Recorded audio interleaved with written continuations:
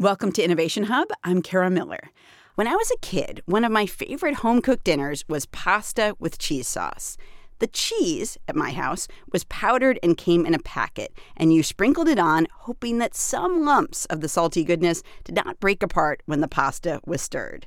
It wasn't until I started watching people cooking on TV that I realized you could make pasta with cheese sauce without a packet. What I didn't know then was that I was living in the future, a world in which cooking from scratch has become something that very few Americans do. Indeed, this is a world in which even boiling pasta may be kind of asking a lot. The decline of cooking marks a shift in culture, but it also marks a decline in industries that have been powerful for a long time, like the grocery industry. Visits to grocery stores have dropped nearly 30% in just the last dozen years. Industry analyst Eddie Yoon has watched as this decline, he actually calls it a bloodbath, has taken place. He's the founder of the advisory firm and think tank Eddie Wood Grow. He recently wrote about how Americans are cooking less in Harvard Business Review. Eddie, thanks for being here. Thanks, Kara, for having me. So you've talked about cooking as a hobby, basically, sort of not a component anymore of everyday American life. Why do you think of cooking as a hobby? Yeah, the analogy that came to mind was sewing, and this is front and center for me because my wife has picked up kind of crafts and sewing in a big way as a hobby over the last 10 plus years or so. Ever since we had kids, and she stopped her job as a nurse, she was looking for something that had kind of forward progress in her life, and crafting and sewing was that. And she started sewing, aprons and pillows, but then she started to make these kind of handcrafted handbags for our kids' teachers in elementary school, and people were just kind of shocked that anyone still did this. And what occurred to me was over my 2 decades that I've done growth strategy work, a lot of it in the food and beverage industry, is that I actually see cooking going that way. And I've gotten kind of 2 major studies that I looked at across consumers and Americans, one at the beginning of my career and one towards the end. And what I was kind of surprised to find was that the percent of people who both love to cook and do it quite often has been cut by a third, from about 15% of Americans to 10%. So it wasn't large to start, and it's even shrinking further. So about 15 years ago, about 15% of people said, I really like to cook, and now it's down to 10%. Yeah, and I think the nuance is someone might like to cook, and I might like to cook one particular dish, or I might like to cook every now and then when family comes together. The people that I was really looking at was people who love to cook and do it a lot. These are people who love and care about a category and spend a lot of money and time on it. And that was my interesting observation, was that these cooking super consumers, they love to cook and they do it a lot. That population is shrinking. And the reason why that's important is that they drive a disproportionate share of kind of food and beverage revenue that is bought and sold at grocery stores. So if only 10% of people like to cook and do it a lot, what are the other 90% of people doing? Hating life, I think, is kind of what's going on. So you have a bunch of people who they cook often because they kind of have to. They don't really have another alternative. And, kind of as you were alluding to, the mac and cheese of yesteryear, that's kind of what their go-tos are because they're busy and they don't have time and they don't like it. And so, there aren't many businesses that can thrive for decades going forward when people who do it a lot don't fundamentally care about it or care for it. And so I think that's part of the problem that's going on, is that there's a lot of people who cook right now who don't like it, and that there are people who do like to cook, but they don't have the time to do it. And that, frankly, for them, food service or eating out at a restaurant has become a lot cheaper. It's become a lot better. There's a lot more varieties you can pick and choose from, and new models like delivery and meal kits. And so what's kind of happening is that even though you might like it, but if you don't have the time and there are better options, then you're just going to do it less as well. And it sounds like, you talked about sewing before. It sounds like also when you start to lose a skill in a society, most people do not teach their kids how to sew. I don't know how to sew. I'm not, going to teach anybody how to sew. But when you start to lose a skill, then people stop passing it down, and then their children grow up thinking, I don't know how to cook. Nobody cooked around me, and they encounter the same issues, I assume. Yes, and I think that's the inevitable kind of tide that you see, is that is really hard to change. Like, you can do something about it yourself, but the inability to get an older generation to pass along recipes and skills and just kind of the 10,000 hours you have to put into getting good at something, per Malcolm Gladwell, like that's all just going away. And so you're going to see this gradual degradation of cooking skill. And conversely with that, you have the whole advent of food TV has become really popular, which part of the reason why I was surprised by my data was that you figure that with all the explosion of, the Food Network and Ugly Delicious on Netflix and cooking shows and whatnot, that people would be cooking more. But I actually think what's happened is that the advent of food TV and the explosion of it has raised the bar and made it that much more complicated and intimidating for people to cook. And the image that I have is my high school chemistry teacher played the cello, but the last time he played was when he sat next to Yo-Yo Ma in college, and he was so despondent at how good Yo-Yo Ma was and how bad he would always be compared to him that he just stopped playing. And I think that's actually more of what's happening now today than not when it comes to cooking. Huh. The bar is impossibly high, and you're So watching the Yo-Yo Ma's of cooking on TV. Exactly. Yeah. So, we've seen in the last few years, and you mentioned this, the rise of boxed meal kits, the kind of like the HelloFresh, the Blue Aprons of the world. Is that happening at the margins and like not that many people are doing it? Or is this the kind of thing that you think is changing the game somehow in terms of cooking?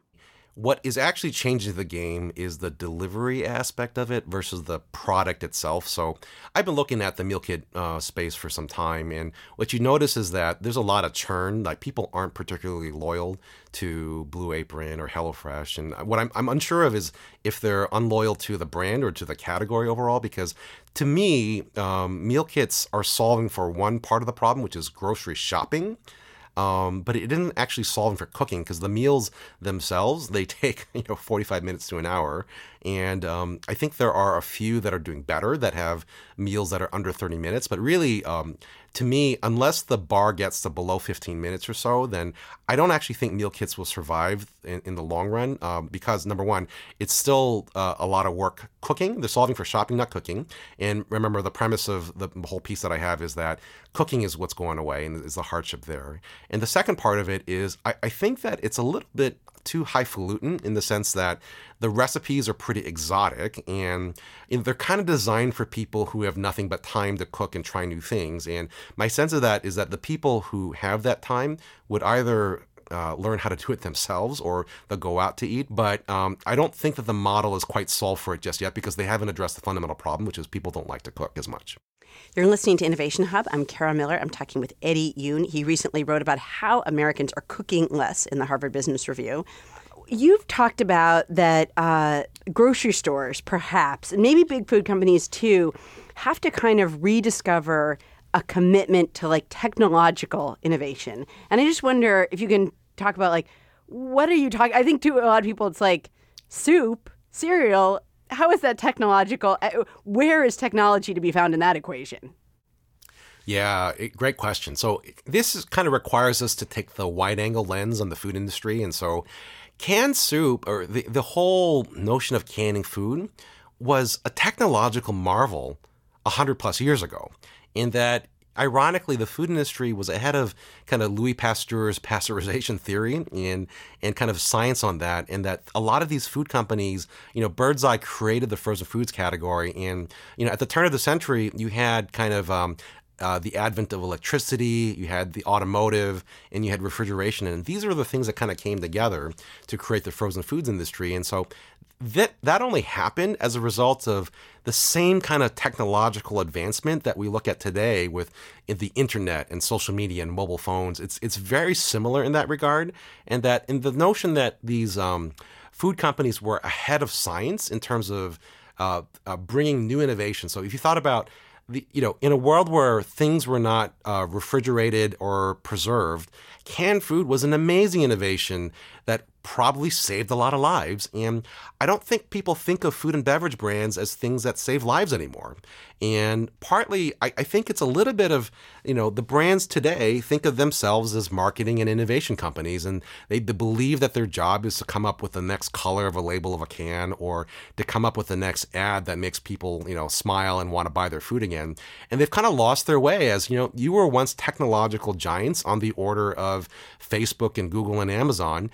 If you were to go back and re-embrace the technology that's there, and if you look at what's going on beyond meat and Impossible Foods, the kind of whole plant-based meat phenomenon is pretty remarkable. And the notion of being able to re-embrace technology again, I think it's just such an untapped opportunity. And I know a lot of these big companies and a lot of the executives who run them, and the R&D people there, I think, are some of the brightest people, but some of the most lonely in that they are sitting on technologies and assets that it's just hard for them to convince the business leads to bring them to market, because they might actually pose a threat to the current core business. And so I think people are kind of stuck in a catch-22. Do you have a sense, can you see forward a little bit as to what some of those technological breakthroughs might potentially be if food companies were willing to give them a shot? Yeah, so my one that is my favorite right now is called MATS. It's the acronym for Microwave Assisted Thermal Sterilization, and it's a fancy way of describing how do I make food shelf stable or at room temperature safe to eat. And so if you think about what, say, canned food is, like Chef Boyardee, right? The way that it can stay room temperature is that it's put through a process where it goes through a lot of high pressure and a lot of high heat. And that's how they kill all the microbes in it. But it ends up destroying the food quality as well. So you get kind of mush coming out of it, right? MATS is a technology that uses microwaves and very kind of pinpoint algorithms to identify where specifically to preserve the food. It's done very quickly, relatively speaking, without a lot of temperature. And so what it allows for, it's actually FDA approved. It's commercialized in Japan and Belgium. But Kara, it would allow me to create a freshly piece cooked of, say, coho salmon from the Pac Northwest, and I could package it and leave it at room temperature for weeks, if not months on end. And the reason why that's important is that I think consumers are still going to have a problem like, oh, wait, you want me to eat that piece of salmon that's been out there for 3 months? Maybe not. But it allows for really innovative distribution in that if you think about, say, like one of the predictions that I have is one of the big food companies will kind of wake up and realize that they should buy Domino's Pizza, in part because pizza is a legal narcotic and people love that. But they are an amazing technology company, right? I mean, not only distribution from a driver's perspective, but you can order pizza on an app. They're testing autonomous driving with a partnership with Ford. They are as much of a tech company as they are a food company. And I think of a world where Domino Pizza or Uber Eats is going around and there's wonderful shelf-stable quality foods that are in the back of the trunks ready to serve people on a moment's notice. And that this is important because the same microwave-assisted thermal sterilization, what it allows for is cleaner labels, because you now have an incentive to put better quality ingredients there, fresher ingredients that you can preserve and sterilize. And this is a technology that I know Amazon and Whole Foods, they're looking quite closely into, but a lot of the big food companies have had this technology or have been aware of it, and they're not really doing much with it because they lack the imagination or the risk tolerance or the business model to really commercialize it. And so, in some ways I don't blame them, and in other ways I kind of wish that they would do more with it. But I actually think that this whole issue of food insecurity could really be solved for with, better shelf-stable foods that are higher quality. The notion of food inequality in terms of lower income people not having good access to good nutrition, that problem can be solved for with this technology. And I'm waiting for somebody to figure out how to make money on it, because that's the way that it'll get commercialized. But there's great technology out there like that are just waiting to come to the forefront. I mentioned the huge decline in people making visits to the grocery store, 30% dip in just the last dozen or so years. And as a consequence of that, a lot of companies that sell food in the grocery store are hurting, Campbell Soup among them. Are there grocery stores, or it could be other kinds of food stores, that are making it work, that really are bringing people in? Yeah, so the ones that come to mind, so there certainly are very strong glimmers of hope there. So Trader Joe's obviously has done quite nicely as it's expanding, and in part, I think of The reason why it's such a small footprint is that I always think of it not just as a traditional grocery store, but it's probably the world's greatest convenience store with great snacks and candy, right? I mean, really, that's what it is. It's like there's some produce and some meat and wine there, but there's lovely amounts of chocolate and candy and chips and other snacks that are really kind of delectable, and that's what kind of brings people into the store. And they have figured out that, you need some baseline of produce and frozen foods that they made a big bet on. So I actually think that when you go into a Trader Joe's, you see kind of the future there in terms of what they've gotten rid of and what they've kept and what they've expanded there. Because the relative shelf space that they've allocated is actually quite smart and future looking as well. And then there are other chains like a Mariano's in the Chicagoland area where you can buy freshly cut pieces of meat, and they will grill and cook it for you right then and there, which I think is a very nice compromise where you could still buy fresh, as it were, but you kind of get either the convenience or call it the expertise. The guy at Mariano or the gal there that's running the grill, that person probably has 10,000 hours into how do you cook a perfectly, medium rare steak, but you don't have to worry about doing it yourself in a way that ruins something that's very expensive. And so I see that a lot of grocery stores, either they're changing the assortment that they have or they're adding value-added services where it's a little bit of a hybrid between shopping and they're doing just a little bit more of the cooking.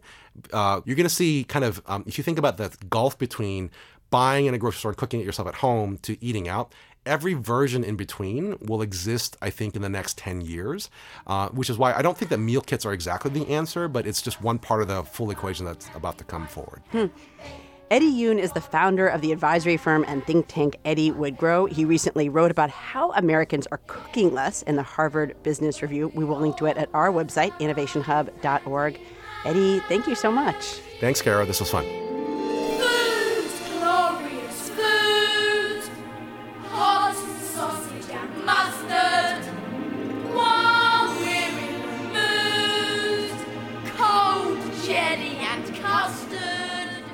We'll have Yoon's Harvard Business Review article about the decline of the grocery industry at our website and more about the rocky path ahead for food companies, whether they sell soup or cereal. That's all at innovationhub.org.